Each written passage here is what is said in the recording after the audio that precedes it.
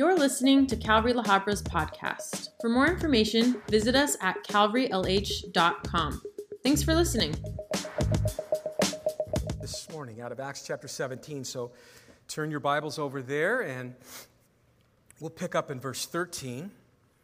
And Paul has been traveling around on his second missionary journey, and he's went through Philippi and Europe, and then he would go to Thessalonica and Berea, and then travel. And all these places, people are being saved, churches are being planted. And then he would travel by ship 200 miles to Greece. And that's where we came last week, and we're going to be in the city of Athens this morning. And Paul is going to give a very, powerful, message relating to all of this, as far as it relates to what the culture was like there in that day and how he very compassionately, lovingly was able to be used by God to minister to these people who didn't know God.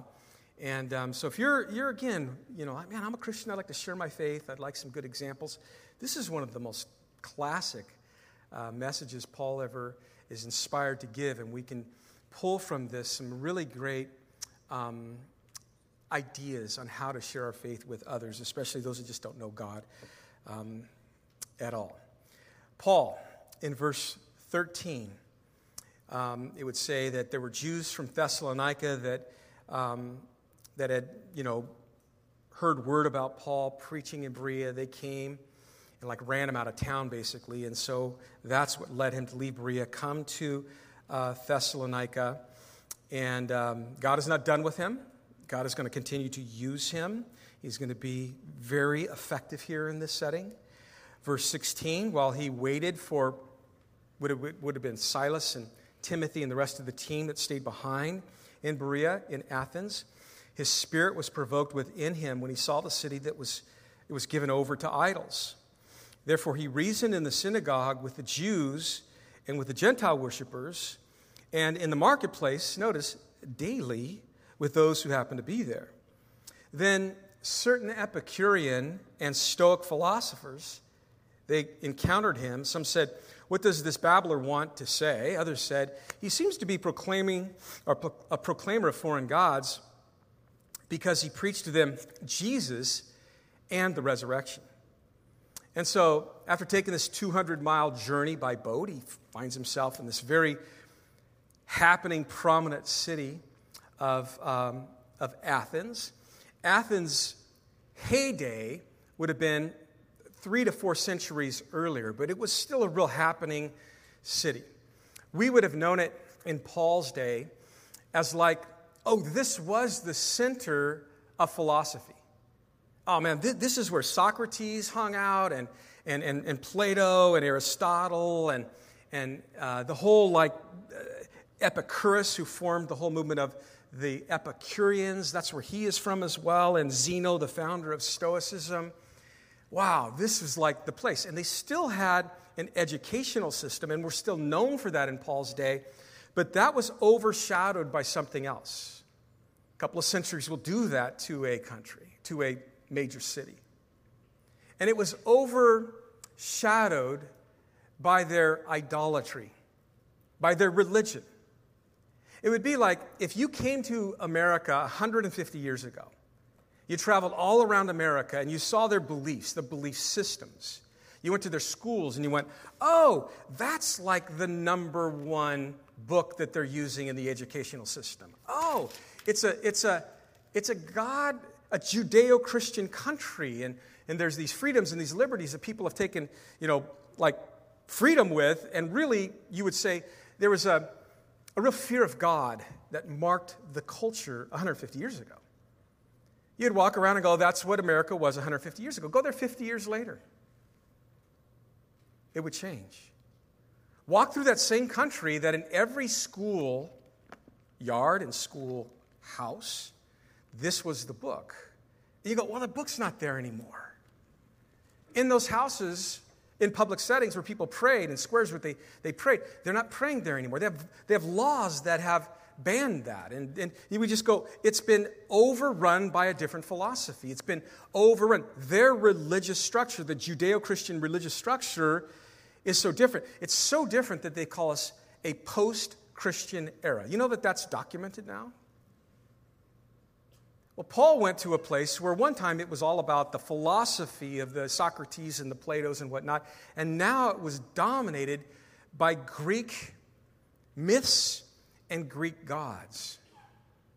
The population in this city, when he walked in that day, the secular historians tell us there was 10,000 people that made up Athens. But they also kept a document as to the amount of gods that they served. The Greek gods, the 12 popular gods, were known as the Olympians. There's 12 of them.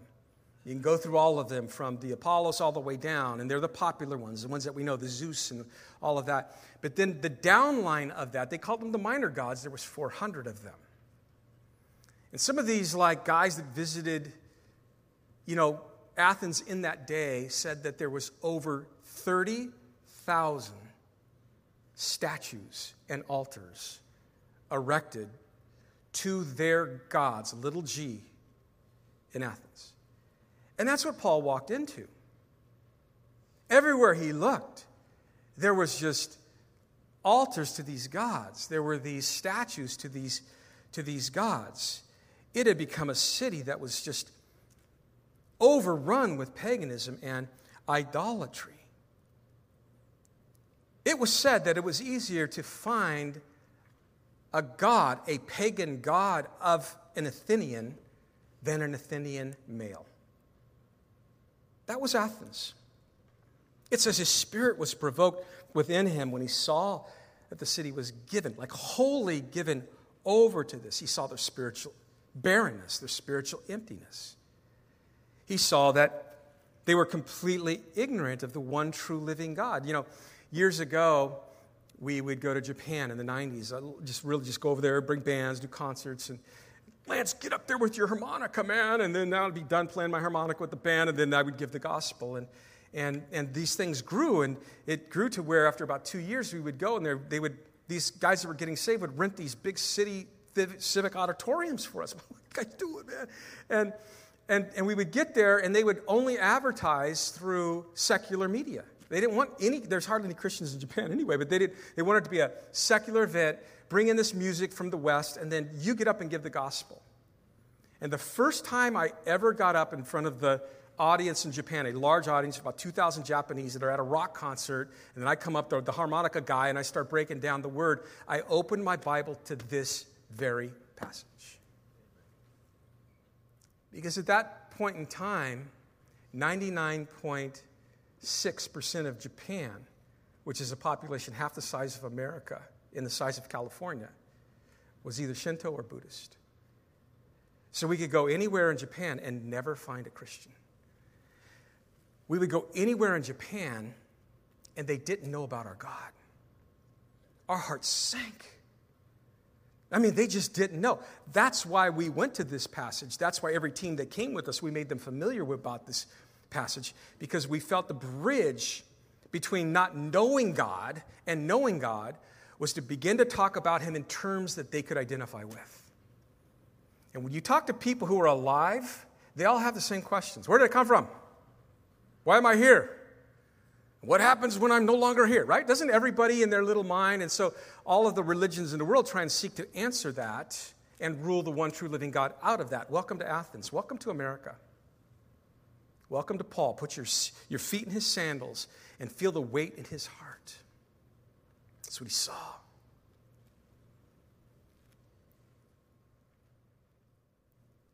He was so moved that he jumped right in, and as he would do, he'd go to the synagogues. Oh, there's people there that are spiritual. They're seeking the God of Judaism. Let's go talk to them. And he would go and reason with the scriptures. Jews would be there. Gentiles would be there. He would go into what they called the Agora, which was a marketplace, an open-air marketplace. Today, you ever been to Athens? A lot of these structures, as we're going to show some pictures, still there. And every day, he'd just go, and the idea is whoever would talk to Paul, he would talk to them about the Lord. So you got Jews, you got Gentiles, you got people in the marketplace. You got these certain Epicurean and Stoic philosophers. So what did they think? What did these really smart guys of Athens think? Well, the Epicureans, they believed in gods, but they believed that the gods were the kind of entities that had nothing to do with the affairs of man. And as a result, the Epicureans became materialist. We use the word epic. It derives from that body of people, Epicureans. They lived for pleasure. And I could get into how that played out sensually and sexually, but this is not appropriate. I could get into it, how they woke up each day and the finest of dining was the goal. You didn't just go to eat. If you were an Epicurean, it was the finest of foods that were available. And you didn't just eat till you were maxed, packed out full, like we do as Americans, sometimes on Thanksgiving. It was vogue, if you were an Epicurean, to force yourself to emit what's in your body so that you can continue to have the meal up to 3 or 4 times. And they did that because the gods that they believed in left them empty because they didn't exist. And so the void they were trying to fill that void with just pleasure, the max of what the world could give them. The Stoics, they rejected the idolatry of the pagan, worship and all of that. They were pantheists. They believed that everything in the conceived universe is God. So they believe that creation is God. There's not a God that creates. They believe that creation is God. So the combined substance and force and laws and all that is material that you could see or observe, that's God. And their emphasis was on discipline and self-control. You were not to react to things. Stoicism is a philosophy that says you're not to react to things. You're to make a conscious decision about things and not let those things choose your behavior or dictate your behavior, but you are to dictate your behavior. So they prided themselves on having it together. My way. I did it my way. It's interesting that the two leading philosophers that introduced this whole Stoicism to culture, Zeno and Paracelsus, both of them in different eras would live this life of control. I'm doing it my way. They would live this life that there is no God, but both of them were so empty that they would take their lives. These two philosophies represented a lot of the pagan practices and the alternatives that religion offered to people, that religion offered to the plight of humanity apart from the one true living God. And so one of the groups ridicules Paul, and they call him a babbler here. And in the Greek language, the word means seed picker. It's a for the intellectuals, they had their own little words that no one else really understood, and they would see someone that's beneath them, and they would relegate them to someone inferior to them, and they would say, oh, they're not really speaking things they know, that they're convinced of, and they're being educated about. They're like a bird that just picks up seed here and there. It's not their truths or their information. They're just repeating what other people know. He's a babbler. Second group, they were a little bit confused, but they were interested. They were like, well, he seems to be a proclaimer of foreign gods. He's kind of like us. And what they did is they took him talking about Jesus. They heard that name, and then they heard the Greek word for resurrection, which is anastasis, and they thought, oh, that's a separate God. Oh, he's kind of like us. He's into the plurality of God things. Let's maybe reconsider some of the things he's saying. But Paul simply preached the gospel. That's what this is telling us. And after a while, verse 19, it says, they took him and they brought him to the Areopagus, saying, may we know what this new doctrine is of which you speak. For you are bringing some strange things to our ears. Therefore, we want to know these things. For all the Athenians and the foreigners who were there spent their time in nothing else but either to tell or hear some new thing. Well, Paul's bringing some new thing to them, and so, they're like, all right, well, let's check this out. So these like hoo-hoos, smart guys in Athens heard Paul. They heard what he had to say about his beliefs in the open air marketplaces. And they thought, let's bring him up to our Areopagus. Areopagus is a outcropping on a hill.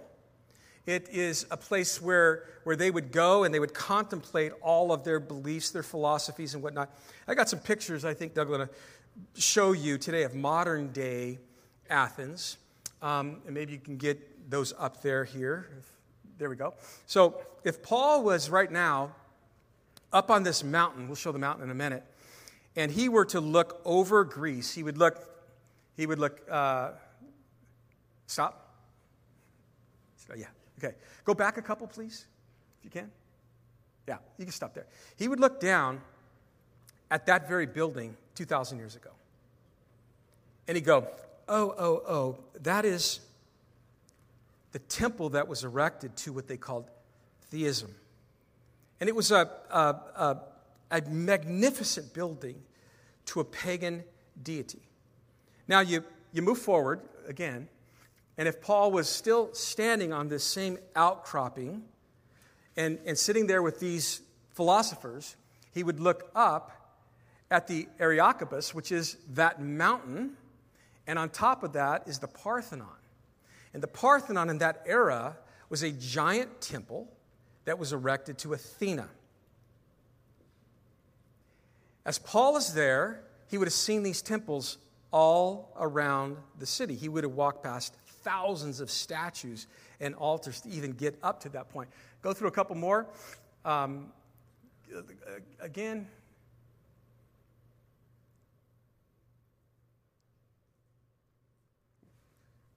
I ain't got time to talk. There we go. That's where Paul was.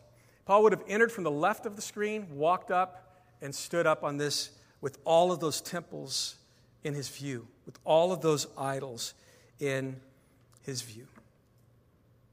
And so the face-off is on.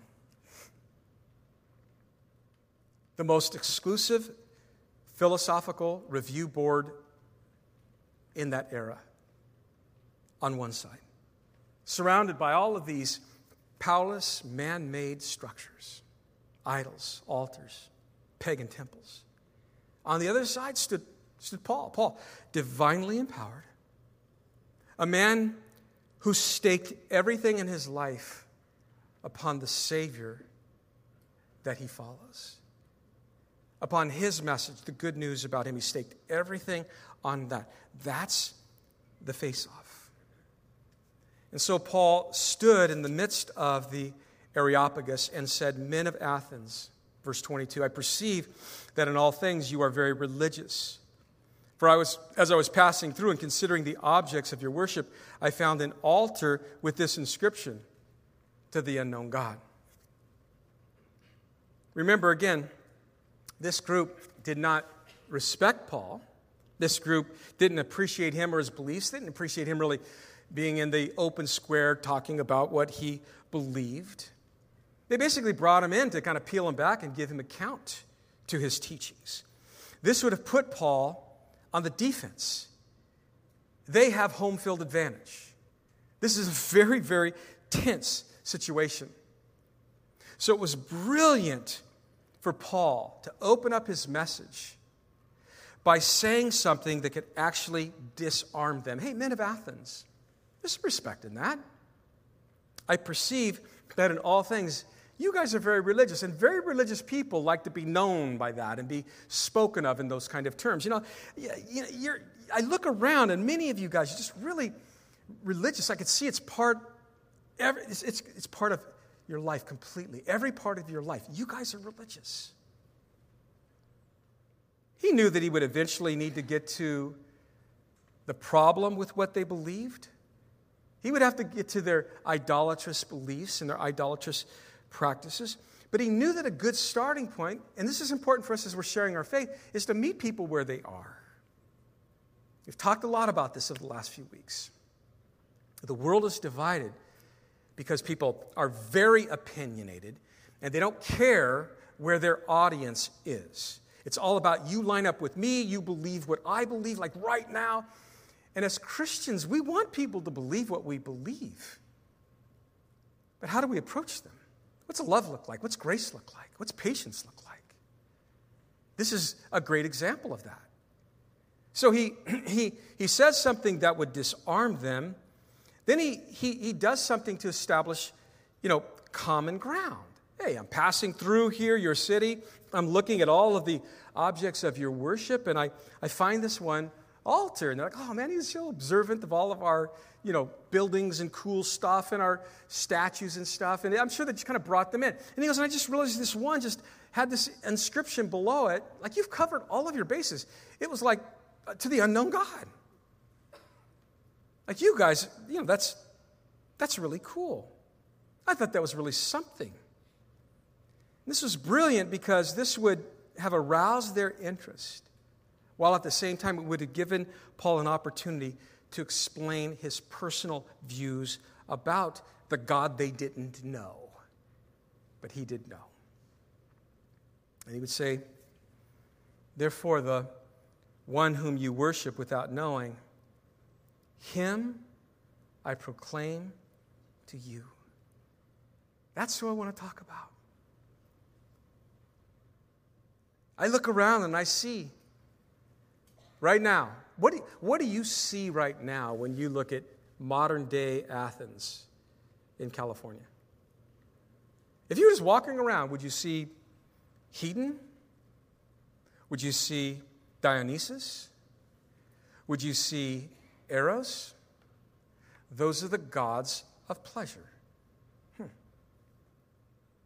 Would you see Aphrodite, the goddess of sexuality, the worship of sex? Peleus, the god of emotions and feelings. Apollo, the god of music and entertainment. Mammon, the god of materialism. Eunomia, the god of legislation and human government. What would you see people worshiping? What would be their passion in our Athens of our day? And then what would you say? How could you disarm someone that's all about immorality? It's all about materialism. It's all about politics and government. What would you say to them? How could you disarm them? What common ground could you find? Where would you start the conversation? And then how could you bring God into that conversation? Again, every thinking person, I don't care what their belief system is, they think of where did it come from? Why am I here? And where am I going? And you could look at the philosophies of their day, the 12 Olympian gods of their day, the 400 minor gods of their day, and they didn't answer those questions. Christianity answers all three of them. Paul begins by defining God as a creator. And this ran contrary to what the Athenians believed. In both the Epicurean and Stoic philosophies, the idea of a creator was eliminated. And if you eliminate the idea of a God that can create, you are completely closed to the one true living God that created all. Stoics, again, were pantheists that believed everything made up God. So material and whatnot. So God is creation, and they worship that. But again, whenever the idea of creator is eliminated, God, who is the creator, is going to be eliminated in that thinking. This is the problem with evolution. And I'm really glad that we're at a point in time where there's a lot more open-minded scientists out there that are looking at what science uses to base something as scientifically accurate. That this whole idea that it has to be observable and repeatable and testable. But evolution basically tells us, its theory teaches that the origin of all things is through evolution. So it's this evolving motion that started with a bang, if you will, the Big Bang, and then from that, here we are. Sadly, that's taught as a scientific fact, that something has been observable and repeatable and testable. Thus, it's taught in schools as science. It's not science, because that theory is not something you could prove through being observed or repeatable or testable. The evolutionary theory, the basis of it, evolves by saying everything began with a lesser ordered state and is evolving into a greater ordered state. You understand that? So you go from the tadpole to the monkey to you. Here we are. Even though we have great minds out there that have studied the second law of thermodynamics that says otherwise. What does that mean, Lance? That means that if I took a piece of metal right now, just metal, I didn't paint it, I didn't put anything on it, I just set it out. In 2 years, that thing, we're going to go, it's decaying. That's the second law of thermodynamics. And you don't need a piece of metal, you can look in a mirror.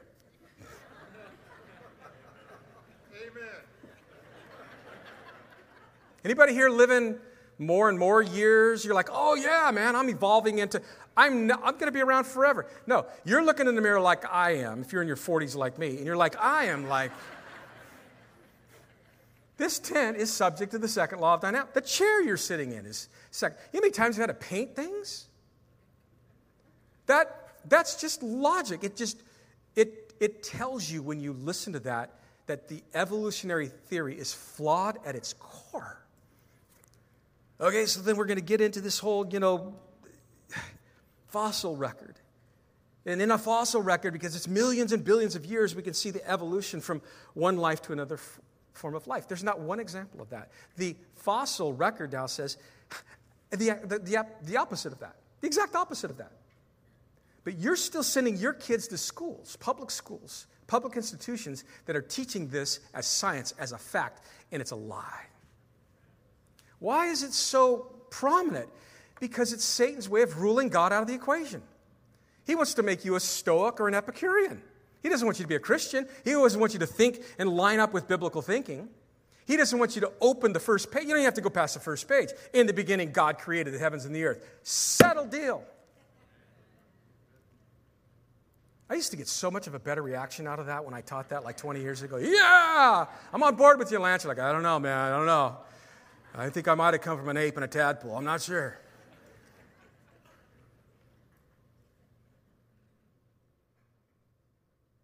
There's so much science out there now. This whole, in the Word of God, in Colossians, it says about Jesus, by Him all things were created, both in heavens and on earth, visible and invisible, whether thrones, dominions, and rulers or authorities. And all things have not only been created by Him and for Him, but in Him all things consist. You know what that means? And Paul's going to say it here too, that the one that created you sustains you. Okay? You and I, we look at each other. We're all handsome and beautiful, but we're a bunch of just atoms mushed together. But science has got this thing going on. They're like, when we begin to look at an atom without getting into the whole neutrons and all, but if you look at the atom and you dissect an atom, you break this thing and you look at it, wait a minute, the molecular structure of an atom repels, like charges repel. So if you took two magnets, remember, I'm going to have the little boy and the little girl list. Ready to get two magnets, try and push them together, and they just, I can't push them together. That's how we're made up of. We're made up with things that repel. An atom repels by its nature.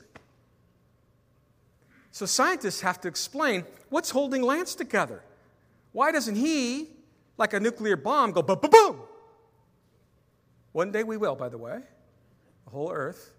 But why don't they do that right now? Why doesn't the earth do that right now?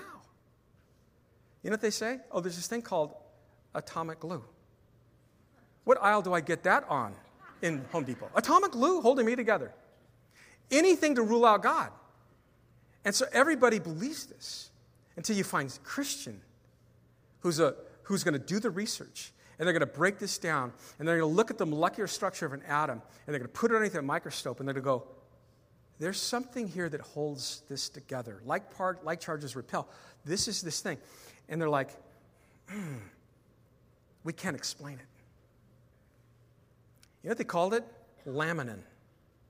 Laminin. Google it. Not now, because you'll do that now. Don't do that now. But you'll look at laminin, the molecular structure of what makes up an atom. And you know what it looks like under a microscope? A cross. A cross. Now, I don't know. I just think God's got a sense of humor. He's like, oh, I'm going to get these really smart guys laughing in a lab one day. And then this guy Lance is going to say it. Yeah, and then people can go, what's a trap? Paul was taking them to know this God. A God of detail, a God of order. A God that has created them. He's the Lord of heaven and earth. He's made everything. Because he's God that makes everything, he's Lord or supreme over everything that he has created. He's just walking through the logical conclusions we should be drawing if indeed the God that I'm talking about, that you don't know but I know, has created everything. And now he gets a little more like, ooh, this could be touchy. He does not dwell in temples made with hands, verse 24. All these structures around him, the Parthenon, all the idols, all the temples. This God I'm talking about, no. He doesn't dwell in that kind of stuff. You think your Greek gods are all about, no. He's too great and too just to be housed in man-made temples. Nor is he worshipped with men's hands, as though he needed anything, since he gives to all life and breath and all things. Oh, you guys carve your little idols with your hands, and you worship that. No. The God who creates is the God that sustains, the God that provides. And his point to these really smart guys, it would be absurd to imagine that God that creates the universe and creates us should be like served by human hands as though he needed something with us. If God is God, then he is all self-sufficient. He needs nothing that man supplies. No temple can contain him. He doesn't need the services that, man would offer in those temples. In 2 brief statements, Paul completely wiped out the entire religious belief system in Greece. If God is who God is, it is God who gives to us what we need, life and breath and all things. Some of us as Christians, we need to just pause for a minute and go, oh yeah. Sometimes we're busy and we give ourselves way too much credit for things that should be, well, God kept me on this planet another day. God gave me life another day. God gave me breath another day. God gave Scotty Joy life yesterday. She came into this world and was breathing, and for those 9 months in her mommy's womb was a living baby. She was, from the moment of conception, is what I believe the Bible teaches us. And may she know this. And may she know her God. God gave me life and breath and all things. And he has, this is where it gets really like, whoa, mind-stretching. He has made from one blood every nation of men to dwell on the face of this earth. How many times do we run into people in modern-day Athens and they're like, well, that's just for you. That's your beliefs. I'm different. I'm unique. I believe I came from a tadpole. I believe I made myself. Whatever their beliefs are. No. From one bloodline, God created one man and one woman, and from that bloodline, we are all Adamic. We just are. And because of that, we're all born sinners, because Adam and Eve sinned before they conceived their first children. And so we are all born sinners. And he has determined our pre-appointed times. You might look at your life and think that you're so happening, but you rule God out and you can go there. You bring God in, you're like, wow, God chose the day I would be born. Oh, and the boundaries of my habitation, even where I would be born. Your life just takes on a different meaning when you begin to line your belief system up with the Word of God. You're like, oh, wait a minute, He created me. And He like even determined when I would be born and where I would live my life and the span of my life. In Hebrews 9:27, it says, it's once appointed for man to die. And after that's the judgment. I know it's hard for us to believe that God is that sovereign that He's determined how many times my heart would beat, but He has. I know it would probably change how I lived through the pandemic if I really believed that God was in control of every one of my days, even during the pandemic, but it should. Can I hear one amen, Lee? Amen. Amen. There we go. Yeah. And Paul's just being logical with a bunch of really smart guys and just getting them to just understand who God is and what He's done. They saw their gods as distant, detached. He's like, oh, no. He is not distant. He is not detached. He has, and he goes on to say, made from one blood, referring back to Adam, every nation of men to dwell on the face of the earth. And what he's trying to get them to see is that God creates with a purpose in mind, and you're part of that. He creates with a plan in mind, and you're part of that. He's trying to connect them to God's plan and see their place in God's plan. Like, God is so amazing. Like, we are the objects of His creation. Like, He created us with like a plan for us, when we would be born and where we would be living. Just understand who He is. Well, why would He want him to understand God in that sense? Why is it so important that we'd understand that, okay, God created us and like when we would be born and where we would be born and all of that? Well, knowing that is for this purpose. In verse 27, so that we should seek the Lord in the hope that we might grope for Him. That means search Him out and find Him. Because He's not far from each of us. And I have found that when I talk to people that are just godless, they're in their mind like, I believe that, there's a God out there, but they haven't come to God on His terms. They haven't opened up to God and just opened up His Word, that they see God as so far from them, so far removed, and He'll never be part of my existence. Doesn't matter what you believe. The Bible says the God who created you is very mindful of your existence, so much so that He created you. And He fashioned you. We're fearfully and wonderfully made, knit together in our mother's womb. By who? By Him. In their days, in the ancient days, they had their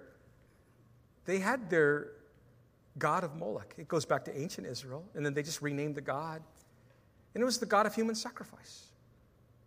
It's like once a baby is born, we go on some tours, and there's certain cities we go through in the northern part of Israel, and we're like, if you have a hard time stomaching what they did with babies that were born and why, you might want to sit over here when we give you this Bible study. We're going to talk about the ancient god of Moloch. Today, if we walked around and we saw the god of human sacrifice in our society, we would say, look at the abortions.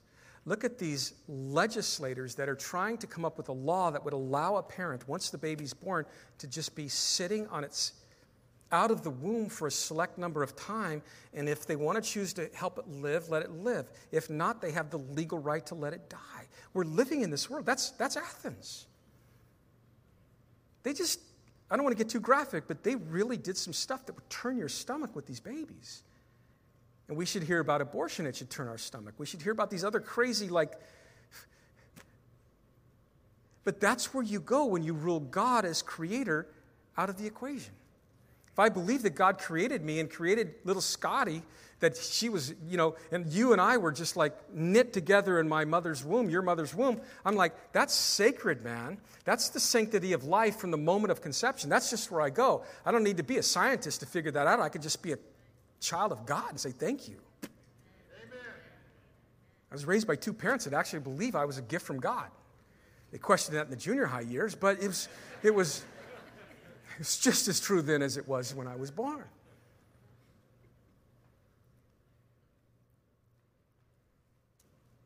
If you're listening to this study, God wants you to hear this. If you don't know him, so you would seek him, not just to seek him, but to find him. But to find him. The psalmist would say, the heavens declare the glory of God.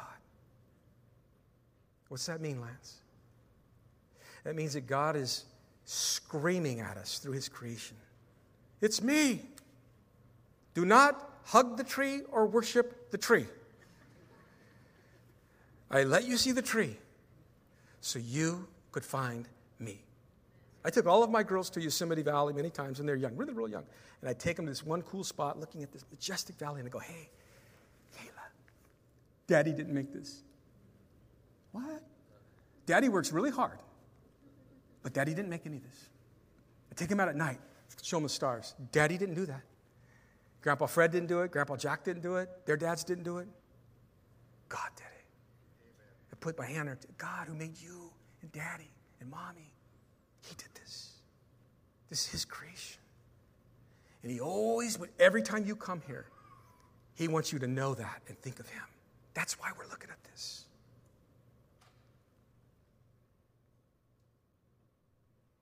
He's not far from any one of us.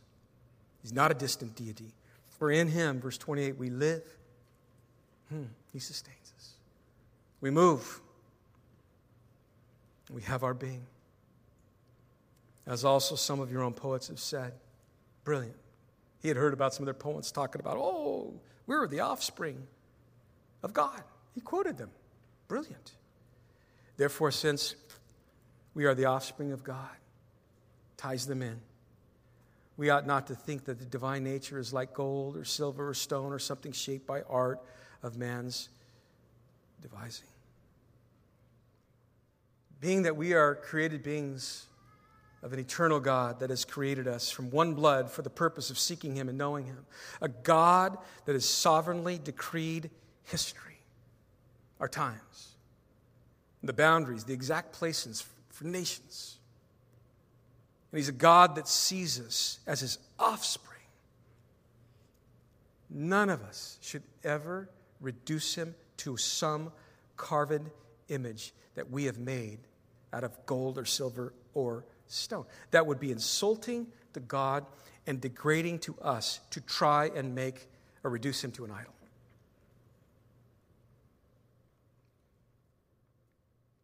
God made us in his image. And it'd be foolish to go, that's God. Truly, he says in verse 30, these times of ignorance God has overlooked, but now he expects something. He commands all men everywhere, knowing this about him, to repent. That means whatever view you had about God that is wrong, turn from that. Okay, where I turn from God, that means to repent. Okay, where do I go? Well, because he's appointed a day at which he will judge the world in righteousness. Oh, that's motivation to turn. Who's going to judge me? By the man whom he has ordained. Notice he is capitalized.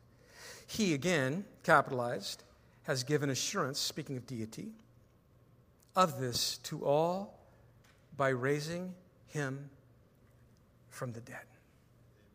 I walked out here, you guys were singing about a resurrected Savior. I was like, man, you guys are all excited about the right thing. I see people in modern-day Athens that we live in today, they're excited, about so many things. Baseball season's about to start up. I'm not going to go too far in that because then you start kind of stepping on deity. But you do. You ever talk to people when they're talking about their sports team and they use this we? We won this weekend. Dude, I didn't know you're on the Dodgers. College basketball, we. You know, when we do funerals,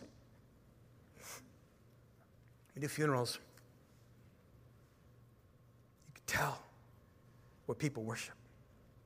Even Christians. I believe we could totally be saved and be a Dodger fan and all that, right? I get it. Angel fan, cover the bases here in L.A. Laker fan. Surfers. Foodies. We can really be into something. But when does that become an object of worship? When it takes over my passion. And that's all I talk about. It's what I live and breathe. That's what moves me. And we'll do these funerals. And I'll talk to family members sometime. They'll say, on this day, brother such and such, he accepted the Lord. Okay, cool. Talk to me about that. Is it a Harvest Crusade or is this or maybe here? And I'm like, oh, okay. And then I'll do the person's funeral. And a few days later, and there's not a mention from the people around them about Jesus or his life in following the Lord. You walk outside, you look at all the pictures. You're like, that dude was a such and such fan, psycho fan of this or that, like into it. And everybody gets up here and somehow eternity starts to reflect what they were about. He's up in heaven right now in his Dodger blue, man. I just know it. Are you tracking with me? What's your identity? Your identity is tied to what you worship, even as Christians.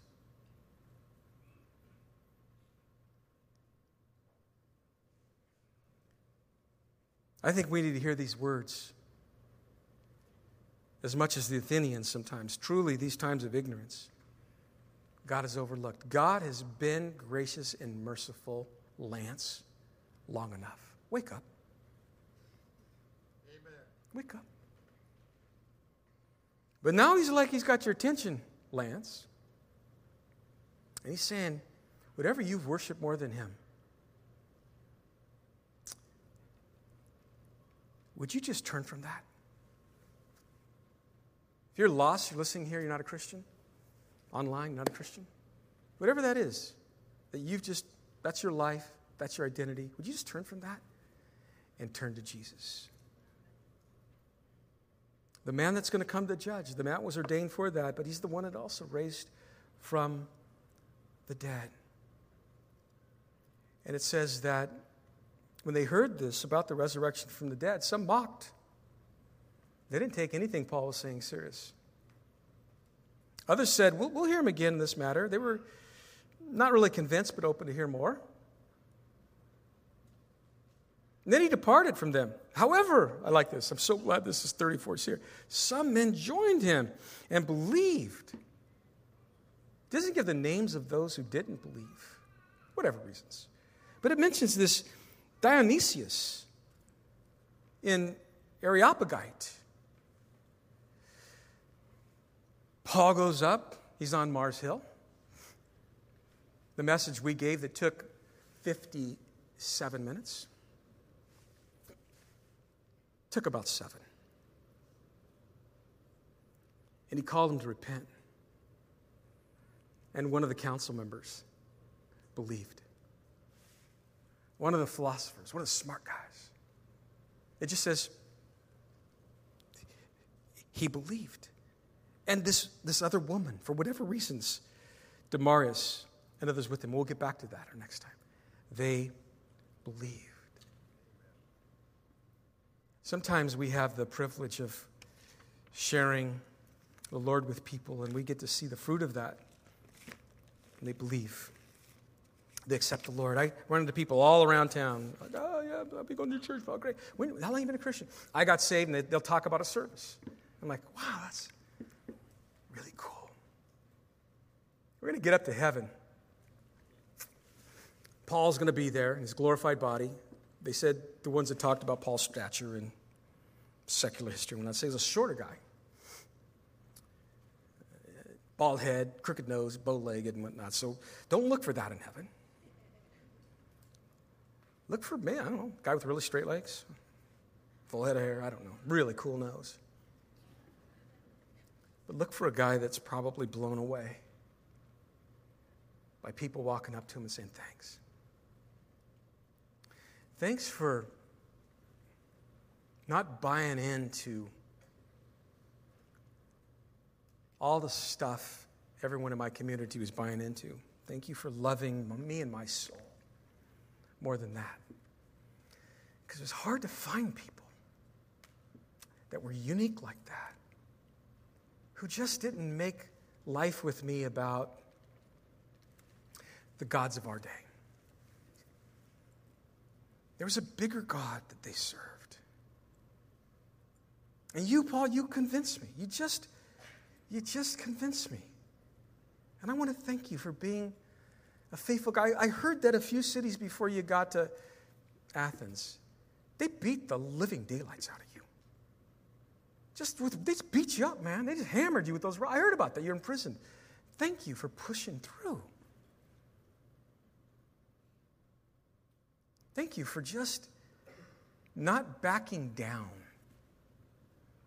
When everyone else was backing down and falling in line with the false gods of our day, you just stood up. Everyone was ruling out God as creator. You came and set the record straight. Thank you for that. Thank you for being bold enough and clear enough. And thank you for not attacking us.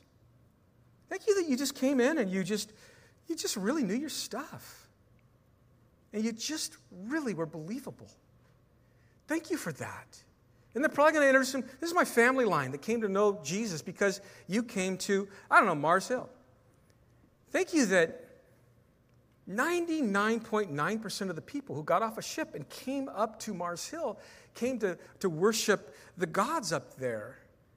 They were tourists. Everyone was into pleasure and materialism and sensuality and entertainment. And the next thing, they're filling their void with all, but just thank you that you weren't that. And it showed. That when you spoke, it just made sense. Thank you for knowing the one true living God. Thank you for helping us know him. When you hear that up in heaven, that's Paul. Lord, thank you for these rich scriptures and examples of just a world that's lost, what it looks like. How we just can see that and see the application in the world today and say, man, we want nothing to do with that. Thank you for Paul, who would never want the credit for any of this. We're not wanting to give him credit because it was you working in his life. Thank you for giving us the examples of what you do with your word, the truth about you when it's heard by people who are open. Thank you for the wise steps that Paul took that we can follow, learn from. Thank you for those that believed, those that would want to come here again. We thank you for that today and for the conversion that you'll bring here in this setting and earlier today as well. Lord, we thank you. And as we close out this service, if that's you, you're not a Christian here online, or you'll listen to this study on a podcast or on the app, and you don't know Jesus, and you get to this part, and you are like, I want to know him, I want to believe, I want to follow. The Bible talks about confessing. That's to agree with God. And so right now, wherever you're at, just call out to God and say, God, I believe. I believe as your word says I'm a sinner. Just tell God that. And I believe that you are God who has always been the creator of all. And that you sent your son, as your word says, to die on a cross for me. Just tell Jesus that. Jesus, I believe you died on the cross for me. 3 days later, you rose from the dead. And so I give you my life right now. Forgive me of my sin. Save me. Come into my life. And if you've prayed those simple words to him and meant it, thank him for saving you. Oh, Father, continue, however many days left we have on this earth, continue to draw us close to you. Deal with the divided hearts. Take away any affection, Lord, for things that would compete with you. Bring life to your church and salvation to your church and power to your church. Continue to bring direction to the communities around this building, Lord, because of what we teach here. Thank you for the work you did this year already, this month, last week, this coming week. Thank you for last Wednesday night through Poncho. And just, you're so faithful. And may we be faithful to you in living this out. In Jesus' name, amen and amen. I hear that amen. Well, God bless you guys. Have a wonderful week. We'll see you soon.